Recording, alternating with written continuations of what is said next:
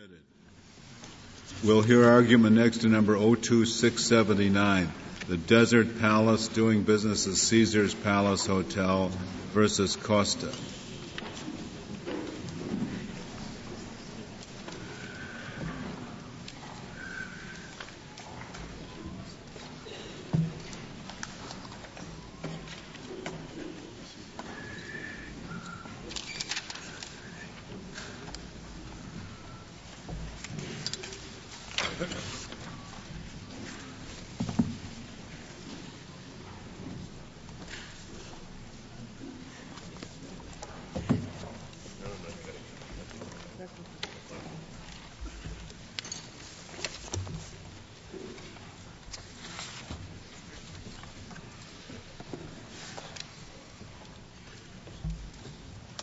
Mr. Riccardi, am I pronouncing your name correctly? It's Ricciardi, sir. Mr. Ricciardi. Mr. Chief Justice, and may it please the Court, this case involves the extraordinary situation in the law where the burden of proof is shifted to a defendant.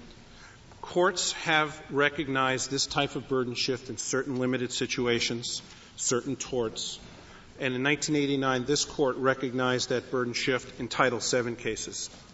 We are here today because the court below is held and the respondent argues that the Civil Rights Act amendment of 1991 shifts the burden of proof to the defendant in virtually all Title VII disparate treatment cases.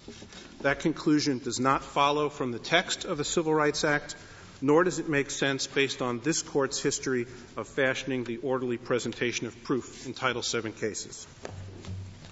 The Civil Rights Act of 1991 was passed in part as a response to certain decisions of this Court. One of those decisions was Price Waterhouse versus Hopkins, where the Court recognized that in certain limited situations in a Title VII disparate treatment case, when the plaintiff presents direct evidence of an unlawful motive that was actually relied upon in making a decision, the burden of causation then shifts to the defendant. The Price-Waterhouse mixed motive framework applies to a narrow subset of cases. The Court recognized early on in Title VII that most of these cases will be circumstantial evidence cases. And as a way to deal with that, the McDonnell-Douglas case set up a framework for considering the vast majority of those cases. In the few cases where there is direct evidence of illegal animus tied to an employment decision, the Court said that the defendant must now prove that it would have made the same decision either way. And what is your definition of direct evidence, Mr. Ricciardi? There's two definitions that we've briefed, Your Honor. Both of them, I think, are helpful. The first one is quoted in the SG's brief at page 26, and that's from the EEOC guidance. And I'll read that. Any written or verbal policy or statement made by a respondent or a respondent official that on its face demonstrates a bias against a protected group and is linked to the complaint of adverse action. We proposed, Your Honor, in our blue brief, a slightly different formulation, but I believe it gets you to the same place on page 41 of our blue brief, borrowing from the First Circuit Fabrez case, a three-part test which we think gets you to the same place. The first is it has to be a statement by a decision maker. Second, that directly reflects the alleged animus. And third, that it bears squarely on the contested employment decision. The first of those three goes beyond what the government, the EEOC guideline would require, doesn't it? As I understand, the EEOC guideline doesn't require that the indication come from a decision maker. You're correct, Your Honor. The words of the EEOC are the respondent or a respondent official. Mm-hmm. Yeah, so it does go a bit beyond. Although the fact that it has to bear upon the decision, it's hard to get there without I think maybe it on a decision maker somehow. Probably. What could be contemplated, I guess, is a respondent official who's maybe even higher than the decision maker makes a statement.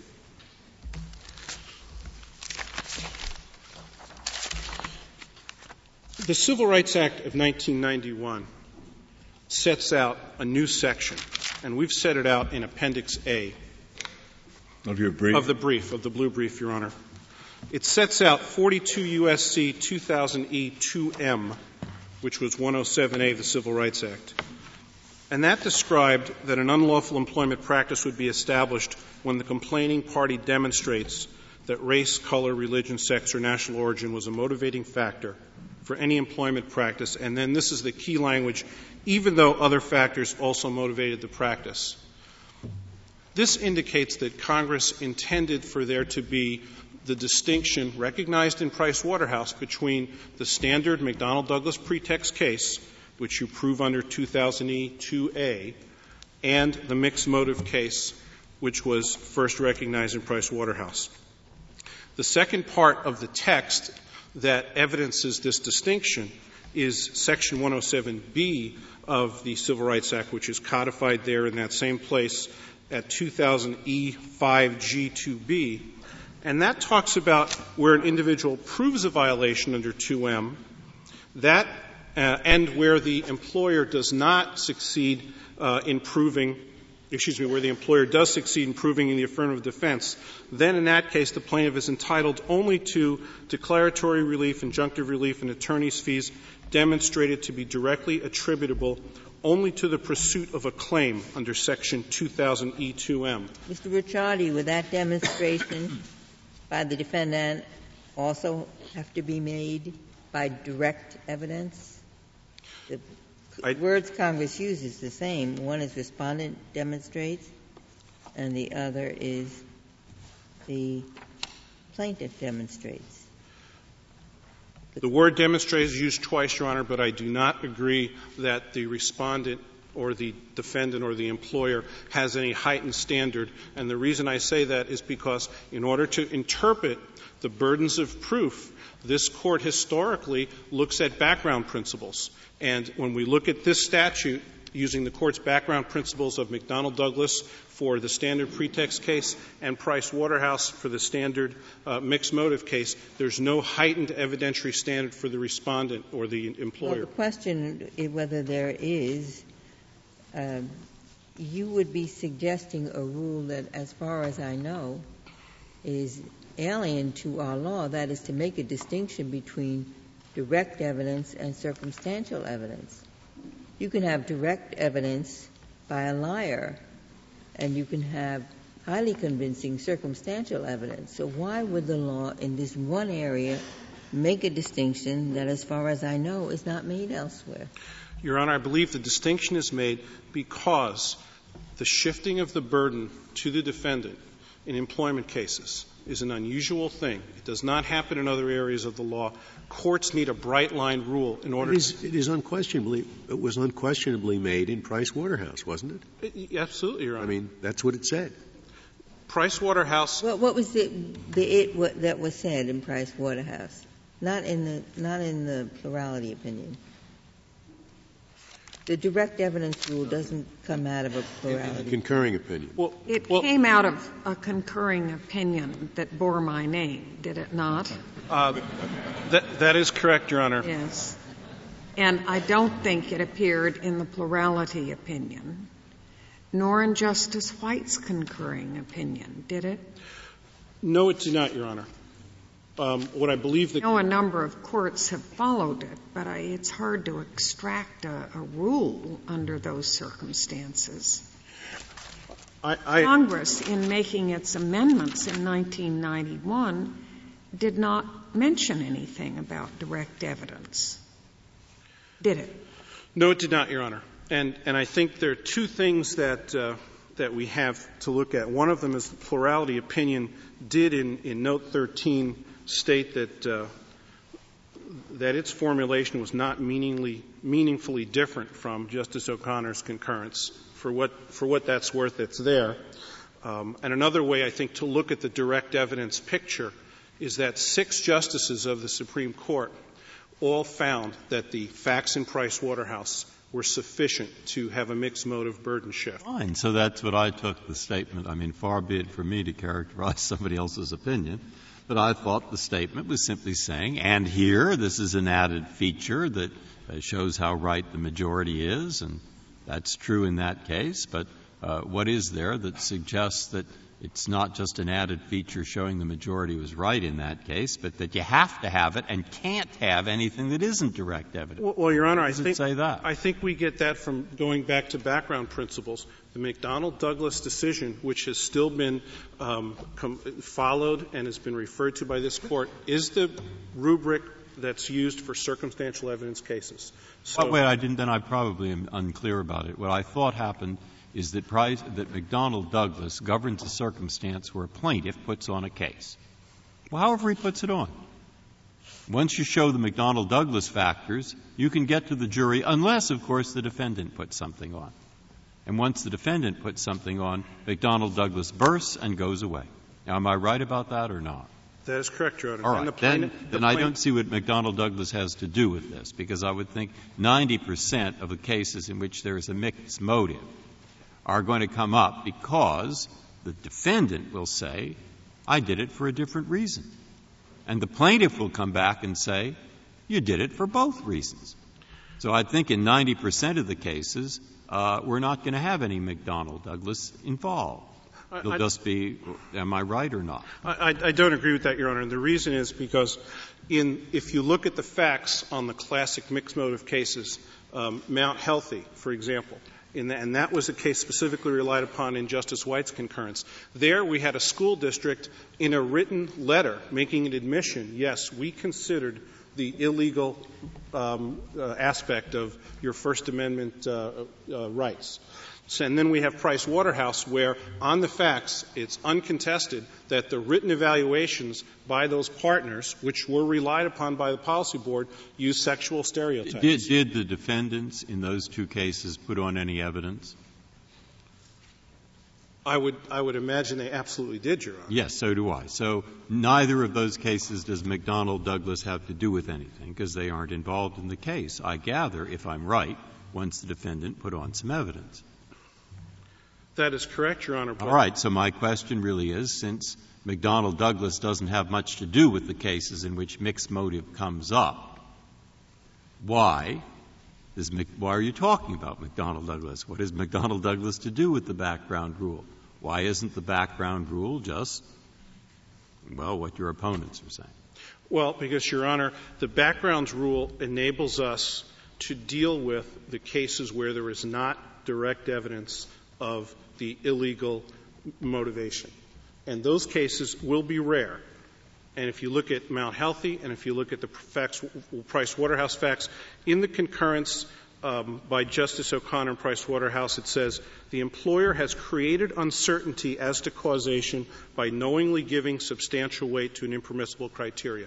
I believe these cases will be few and far between. Mr. Ricciardi, can we go back to your background, which I find very difficult to understand, because if an elevated proof standard is wanted, then courts not uncommonly will say, we will require you to prove something by more than a mere preponderance. We will require you to prove this by clear and convincing evidence. That I can understand.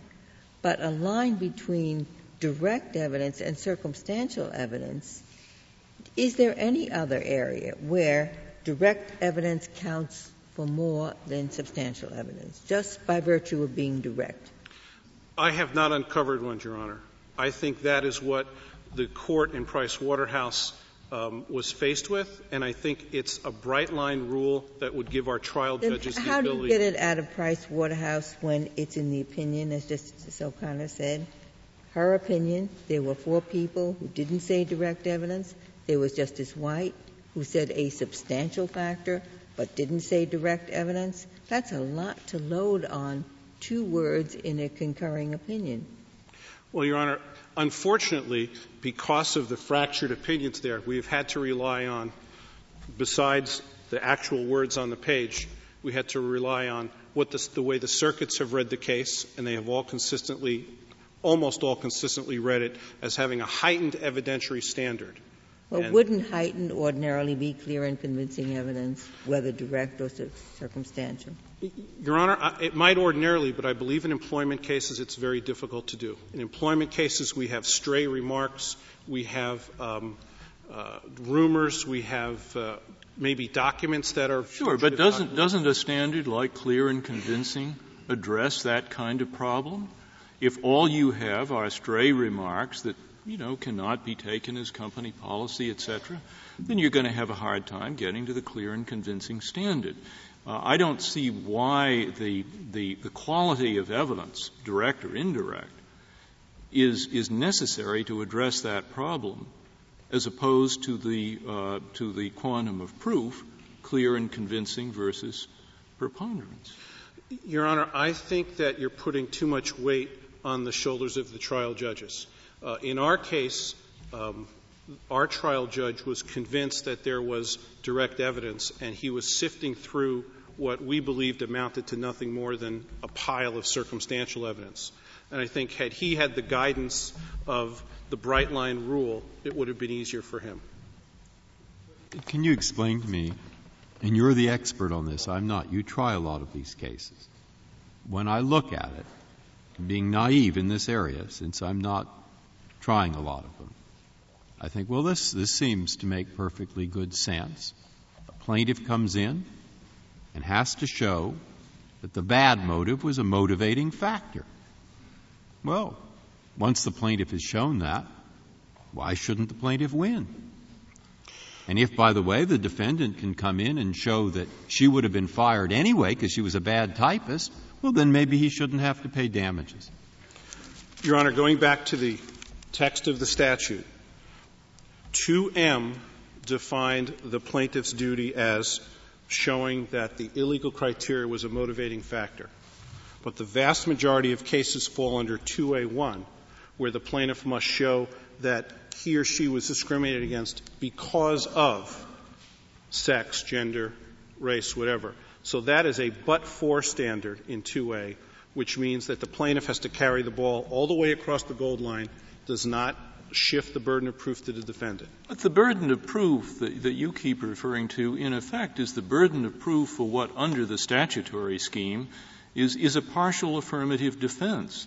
What is remarkable about saying if you want to claim a partial affirmative defense, you have the burden of proof on it?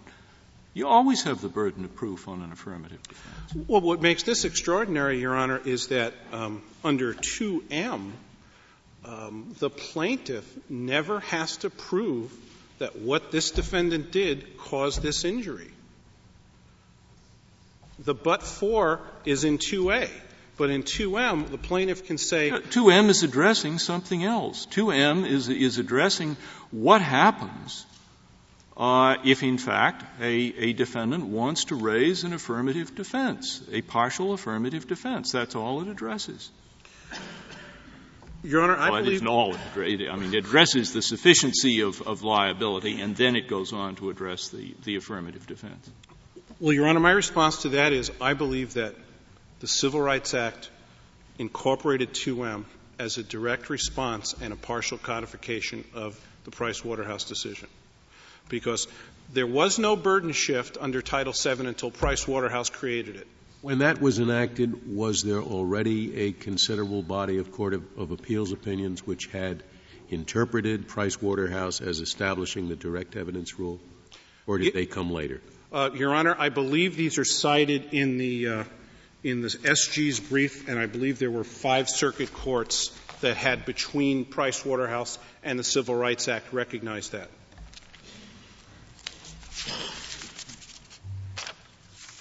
Your Honor, may I reserve? Yes, Mr. Ricciardi. We'll hear from Mr. Gornstein.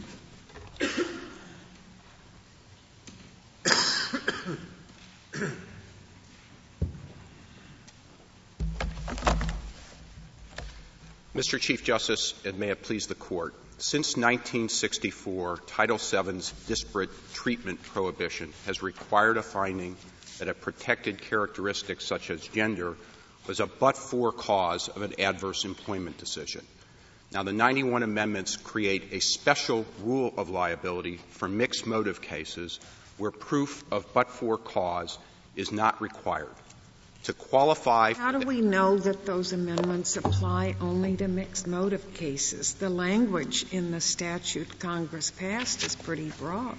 And in theory, it could apply across the board.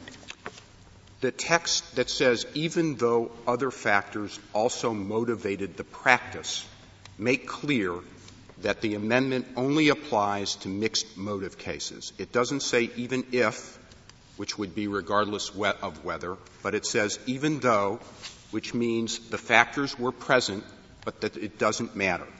And so the text makes clear that it applies only to mixed motive cases, but it doesn't address. Well, the text makes clear that the exception does, but why does 2M not apply to all cases? 2M says even though other factors also motivated the practice. That's what 2M says. And that limits it so to mixed motive cases. Whether or not the other factors motivate. No, if it was whether or not, it would be even if. Even though means the factors were present. Other factors were present. But it doesn't matter under this statute that they were. Now, the text of the law doesn't address what kind of evidence is sufficient to make out a mixed motive case, and it leaves that to resolution through background principles, as Congress typically does. Congress typically does not address what kind of evidence is sufficient. And the key and most relevant and pertinent background principle here was that before the amendment, direct evidence was required to make out a mixed motive case. Do you say that because that's the way a lot of Court of Appeals determined, or do you think that was a necessity by virtue of the split in the opinions on this Court? Two sources for that, Justice Souter. One is the Court of Appeals decisions, and there were 5 between the time of Price Waterhouse and the time of the 91 amendments, and that formed an important part of the backdrop against which Congress. Were those opinions based on the reading of this Court as depending upon Justice O'Connor's opinion where those words were used? Or did the courts independently create a distinction between direct and substantial evidence? I think that those cases, for the most part, were trying to reconcile this Court's decisions in McDonnell-Douglas with Price Waterhouse, and that's exactly the first source for where we would get the background rule as well. Well, then would you tell me background? Why would the Court, if that's what it was trying to do, why would it resort to something as extraordinary now that we no longer have formal rules of evidence like you need 2 witnesses to prove A and 3 witnesses to prove B? Why would it resort to that kind of distinction between direct and circumstantial rather than a heightened burden expressed as clear and convincing? Because it was they were trying to be faithful to this Court's decisions in McDonnell-Douglas and Price Waterhouse. And let me explain how those two decisions fit together. Because in Price Waterhouse, there was direct evidence, and 6 justices said that was sufficient to shift the burden of proof. Now, no opinion expressly stated that something other than that would be sufficient to shift the burden of proof. But only one stated that it was necessary as well as sufficient. That's correct. So you had 5 that did not say it was necessary as well as sufficient. That's correct. And 5 did not say that that anything less would be sufficient, however. And that issue is resolved by McDonnell-Douglas and that line of cases. And what McDonnell-Douglas and that line of cases say is that in a purely circumstantial evidence case, the plaintiff has a very light burden at the outset, but that once the employer comes back and puts on a non-discriminatory explanation, the plaintiff has to carry the burden of proof all the way to showing pretext and but-for causation. The plaintiff, under the McDonnell-Douglas line of cases, has to show but-for causation. So when you put the two decisions together, Price Waterhouse and McDonnell-Douglas, the rule that emerges is to get into the Price Waterhouse box where you get a shift in the burden of proof, you need direct evidence. Are there cases in which a motivating factor is not but for causation when it's not a mixed motive case? It's a mixed motive case where it's not a but-for factor. That's correct. No, I'm asking the converse of that. If there is no second motive, but merely there's evidence of a motivating factor, period. No, if it's the sole motive, then it would be a violation under 2000 E2A1. That would be a Would it also not be a violation of this statute? No, because 2000 E2M is designed just for cases where there's more than one motive. It's designed to create a special defense and a special remedy, but it doesn't say anything about what it takes to prove the case, does it? It leaves that to background principles. And as I was saying, that's the background principle. The second point that's very crucial here is that if there's not a direct evidence requirement, Justice Stevens, the result would be that you are going to effectively render superfluous 2000 E21, which up until now has been the principal safeguard against discrimination. And the reason is that 2000 E2A1 requires proof of but-for cause. 2000 E2M requires proof. I still, maybe I'm just stupid, but I don't understand the difference between a but-for cause and a motivating factor that is not part of a mixed motive case. If it's just if there's a motivating factor and there's nothing else, isn't that but-for causation? Certainly it is. And that's under 2000 E2A1, but it doesn't apply where cases where it's not a but-for cause. Why not? In law school, in my first year in torts, I learned that there's an odd case where you have two hunters shooting at the same person. Now, in both cases, they're not actually literally but-for conditions, but they fall within the word because. My torts teacher used to call them co-causal conditions. Well, so I'm amazed that you're reading because, contrary to all tort law, meaning that if you have the co-causal condition, which happens to be two motives here, not two hunters, that it wouldn't fall within the beginning. No, that's a special case, yes, Justice Breyer, and the ordinary rule is that you have to show that it's but-for cause, and the Court said as much. It's a special case we're dealing with, where you have two hunters. Two motives.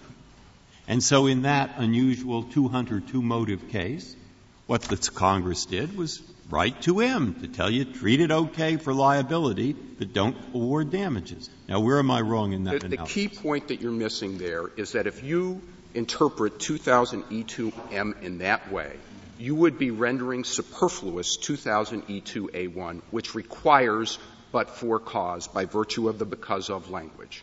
And if under that's because in order to show a violation, a plaintiff would only have to show motivating factor, not but-for cause. It would render no plaintiff would ever seek to prove a 2000 E2A case. They'd always seek to prove a 2000 E2M case. And the result would be that what up until now has been the principal safeguard in literally thousands of cases under Title VII would be transformed into something that is almost completely obsolete. And there's just nothing to indicate that Congress intended to so radically change the fabric of Title VII law. And what we have is a much more modest adjustment. Would it be a radical change in our law if we said that instead of direct evidence, it's clear and convincing evidence?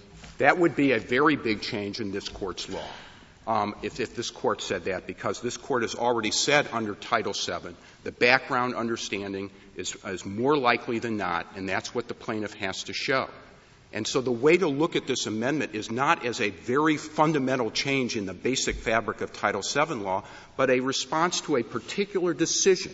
That's what Congress was responding to. And if you'll recall, in that case, there was direct evidence an employer basically admitted that it had taken gender into account. And then the Court said, well, the employer can get out from all liability by showing absence of but-for cause. And Congress responded to that particular decision in doing that. But that didn't mean that Congress thereafter went on to undertake a complete reexamination of the law. It left it where it was, and where it was is in purely circumstantial evidence cases under McDonnell-Douglas. Once the employer introduces a non-discriminatory explanation, the plaintiff has to carry the burden of proof of showing pretext and but-for cause. If the Court has nothing further. Thank you, Mr. Gorenstein. Mr. Piccoli, we'll hear from you.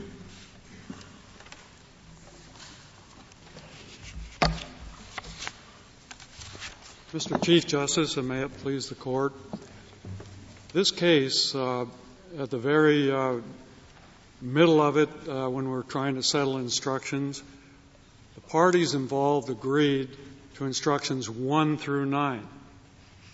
Instruction number 9 to the jury was, in fact, the 107A instruction. It read, and this jury instruction is found at the Joint Appendix 32 and 33. It read, the plaintiff has the burden of proving each of the following by a preponderance of the evidence. 1, Costa suffered adverse work conditions, and 2, Costa's gender was a motivating factor in any such work conditions imposed upon her. Gender refers to the quality of being male or female. If you find that each of these things has been proved against the defendant, your verdict should be for the plaintiff and against the defendant.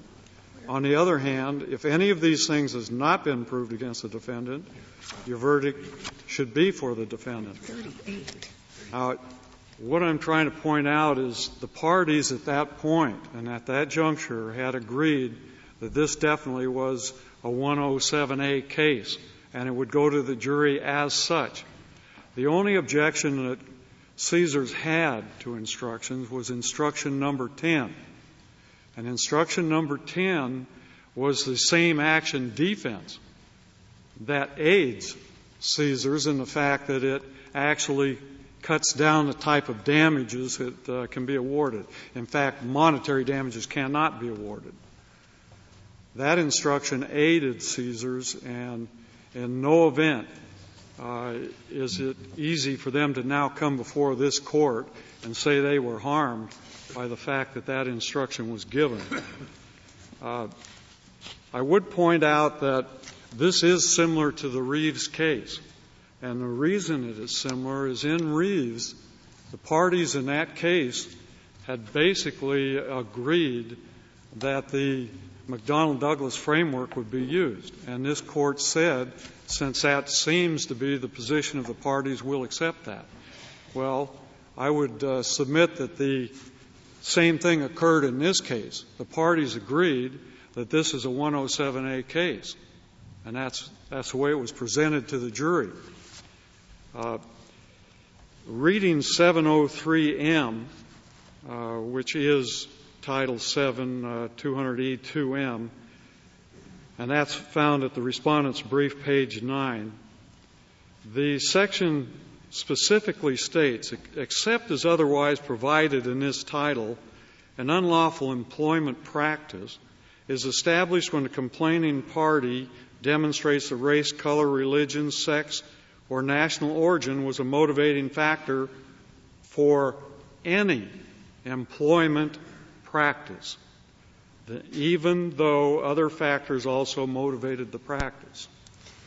That's stating any employment practice that takes into consideration any of the things listed, and in this case it was gender, so it was a gender-motivated case. I would point out that when we look at this statute, it talks in terms of a plaintiff having to demonstrate. And the plaintiff, under that terminology, merely had to show and bear the burden of showing a case which actually would indicate that gender was a motivating factor. In the case that was presented to the jury, there was absolutely no question that Ms. Costa showed a case every bit as strong as the case and the facts that were found in Price Waterhouse. Reference does not have to be made to Price Waterhouse. The statute itself does not talk in terms of any heightened burden placed on the plaintiff, nor does it talk in terms of substantial evidence. It goes right to what it says on its face, that a plaintiff merely has to demonstrate. And what do you respond to the argument made by the government if that is what it means, and if it does not embody the understood requirement of direct evidence, it effectively supplants A1. It effectively nobody would try to prove a case under A1, which is what has been the traditional approach. In our brief, Your Honor, we actually took the position that the language in 703M does in fact supplant the language in 701A. So you accept that argument? 703A, excuse me. But that's a massive change. I would like to maybe shifts the burden to the employer to prove non-discrimination effectively. That's a very big change. I would like to backtrack just a little bit on that. I think there's an explanation necessary. It has to be more detailed. In the Price Waterhouse case, the plurality actually had said, first of all, the motivating factor was the motive involved. The plurality also said that the words "because of" in 703A really didn't mean because of. It said something along the lines that it does not mean solely because of. That's how the plurality basically got to motivating factor. The language motivating factor of the plurality ended up in 703M. And I think you could also say that the definition given by the plurality to because of in 703A actually came over into 703M too. But they are still contradictory. I mean, A1 would require in a mixed motive case, okay, if you apply A1 to a mixed motive case, it would require the plaintiff to show that the improper motive was an effective cause and that the employer would not have dismissed this person anyway.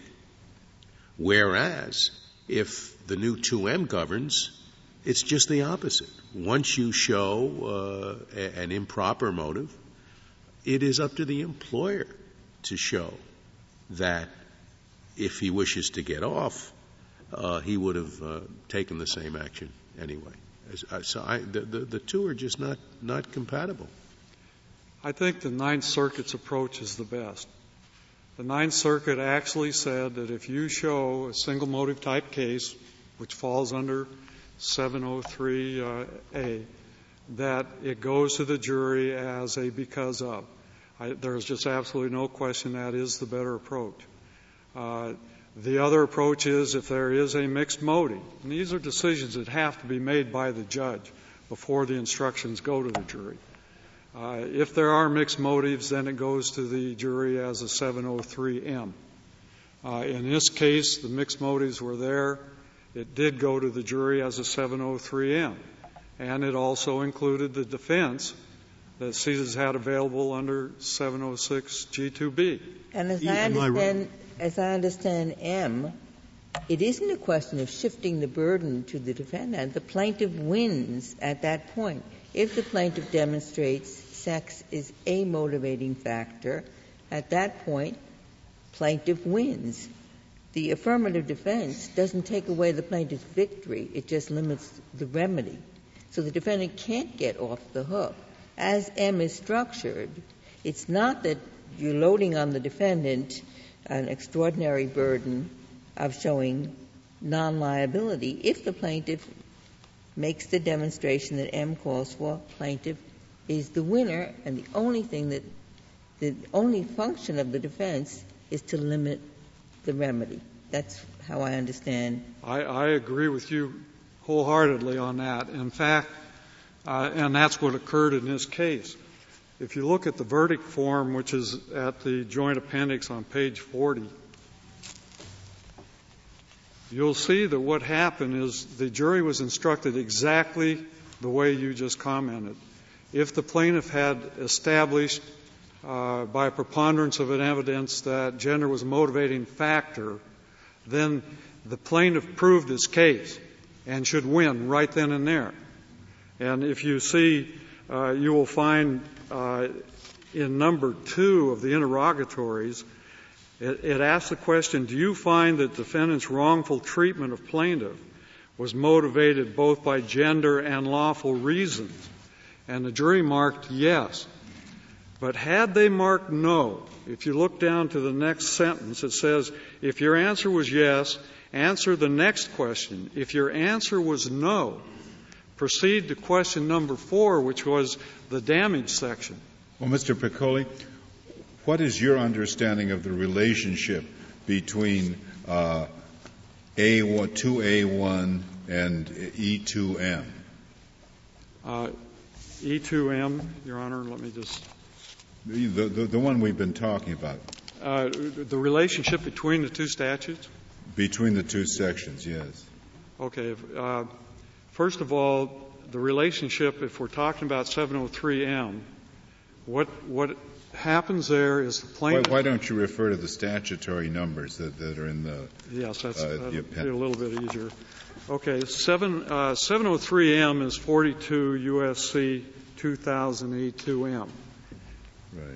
Right. What that new statute did is it placed on the burden of the plaintiff to show, and this burden never changes. It never changed with McDonnell Douglas. It does not change here. The burden is always on the plaintiff to prove by a preponderance of the evidence that gender was a motivating factor. So what happens is once the plaintiff have proved that, he's proved his case. The problem now shifts, and it's an affirmative defense. It's not a shifting of burdens. An affirmative defense comes into play under 42 U.S.C. 2000E 5G2B, which allows the employer to come in and show that if they took the same action, even though there was a gender motivating factor, then it reduces their damages. Well, are there any cases that are covered by E2M that are not covered by 2A1? My answer in that case would have to be that conceivably, the Ninth Circuit did say this, that there are those cases. The cases are when you have a single motive case. They got back into the distinction between single and mixed motive. If you have a true single motive case, then it would come under the section 703A, which is 42 2000 2A1. Does it matter? In your view, what did Congress accomplish by 703M, also known as 2000E2M? I think what they accomplished was, first of all, they clarified Pricewaterhouse from the standpoint that there was no heightened burden, no direct evidence burden, no substantial factor burden. It did that for sure. The next thing that it did is it made it so a plaintiff would bear the burden of having to establish that gender played a motivating factor, and that is in any employment decision, not just the very limited type or anything like that. It says any employment decision, and that becomes an unlawful employment action. Is this correct that McDonnell Douglas survives on your reading in a case in which the defendant does not go forward with anything? Plaintiff puts in enough to make the prima facie case, defendant sits mute. McDonnell Douglas controls the result there. If the defendant does go forward with something at that point, and here I'm not sure of this, but I think, by definition, it then becomes a mixed motive case, doesn't it? Under M? I believe it does. Okay. So McDonnell survives in the case of the mute defendant. In the non-mute defendant, M governs everything. Let me see if I can answer. McDonnell Douglas has been suggested. It's used at the very preliminary stage of a case. McDonnell Douglas, at some point in that decision, then bursts. It goes away. And so what you're left with is the 703A and the 703M. Now, I'm relying on what the Ninth Circuit said. They are still giving McDonnell Douglas cases some deference. But what they are saying, in fact, is that, yes, once you're past that stage, basically the 703M cases will come into play. That will be the instructions to the jury. Does it, just for clarifying in my mind, does it matter or doesn't it matter whether you say M governs a separate set of cases? When I came in, I thought the answer to that was no, it doesn't. That E governs every case because can govern the two motive cases too. And that in M, Congress was simply clarifying that there could be such cases, and then they go on to say what happened. But the government made a very good point and said, no, I shouldn't look at it that way, and I should look at it as if E governs the single motive case, and then M comes in to govern the dual motive case. And that was a good argument, too. And so what I'm asking you, who understands this a little better than I do, does it matter? No. No, it doesn't matter. That's it. Well, what percentage of all these cases do you think are single motive cases? To guess, I would say probably a vast majority of the cases are not single. You don't suggest the defendant always admits liability, do you? No. If there's only issue about one motive, there's always the defendant has some kind of defense in every case. If he stands mute, he loses. I mean, under McDonnell Douglas, if the plaintiff comes in with a claim that this was the motive and the defendant doesn't come up with anything, he loses, doesn't he? Yes. So any case that goes forward is a mixed motive case. Yes. And the only time that I could see otherwise would be a specific instance where, for example, you have working women in a department. Employer comes in and says we have to make a layoff because we're in dire straits and can't afford it. They lay off that whole division, and then 2 weeks later they hire a whole male division. I think that you have the single motive there, and those are the only kind of cases I can think of. Yeah, they settle, don't they? Yeah.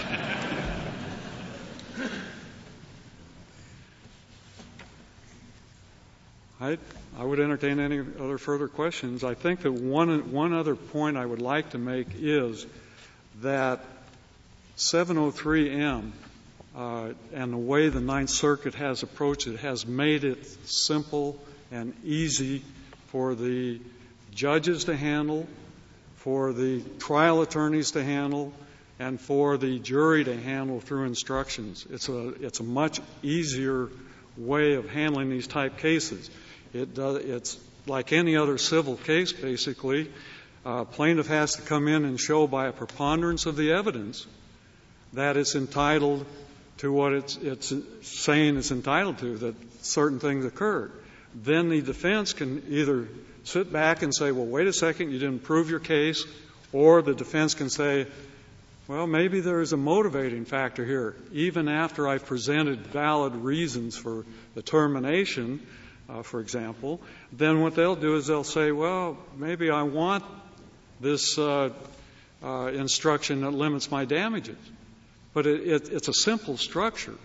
And we've got to get to that. I mean, it is so chaotic out there in the circuits right now. It's just unbelievable. If you were right, Mr. Piccoli, about M taking over the field so that every case becomes a mixed motive case, why would Congress have added not even if, but even though other factors also motivated the practice? I don't think it has anything actually to do with the mixed motive. I think what it is, they're saying is even if that kind of evidence is present, in any event, you well, if succeed. they said whether or not, then yes. I would see your point clearly. But they didn't say whether or not. They said even though, which seems to assume that at least two motivating factors have been shown. One, sex, two, another motive, even though another motivating factor existed. I think if you read the any employment practice means any, and I think what it does is it takes away from that last sentence or phrase What it's done is it's basically said any employment practice where you can show that gender, for example, is a motivating factor, you've proven your case. It doesn't make any difference whether there's other factors present, whether they're legitimate or illegitimate.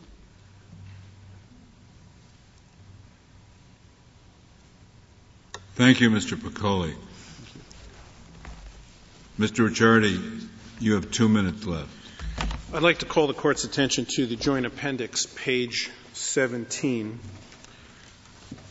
The middle of the page, it's the jury instructions colloquy. The Court says, all right, may I hear from the defense? And I say, yes, Your Honor. We have no objections to the Court's instructions 1 through 9. I believe this is not a mixed motive case, and under Price-Waterhouse, direct evidence is required. I should have said 1 through 8. There's no question about that. I don't think that's fatal to this appeal for several reasons. There's no question that the trial judge was on full notice of my position that it was not a Price-Waterhouse case. You also should have said, I believe this is a mixed motive case, not I believe this is not, shouldn't you? You had a bad morning, I think. Did you think it was a mixed motive case or not? No, Your Honor, it was not. It was a McDonnell-Douglas case. We should have gotten, if you look back to the actual jury instruction that was given, number 7 on page 32. I see. Okay. It was not a Price-Waterhouse case. That's why I'm here today. I've been living with this for many years. But jury instruction number 7 was the 2A1 because of language.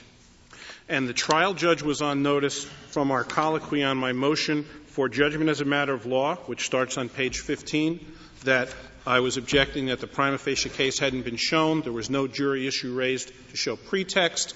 Furthermore, the Ninth Circuit, both the panel and the full en banc court, passed on the propriety of the mixed motive instruction and never once had any problem with the way I had preserved the objection. And then finally, in this court, in the petition for certiorari, we formulated the question, and in the opposition, which I believe is an optional filing, the opposition to the petition for certiorari raises nothing about instruction number 9 or the 2M formulation. And it was only for the very first time in any of these many appeals was it raised in the merits brief. So I believe. Thank you, Mr. Ricciardi. The case is submitted. The Honorable Court is now adjourned until tomorrow morning at 10 o'clock.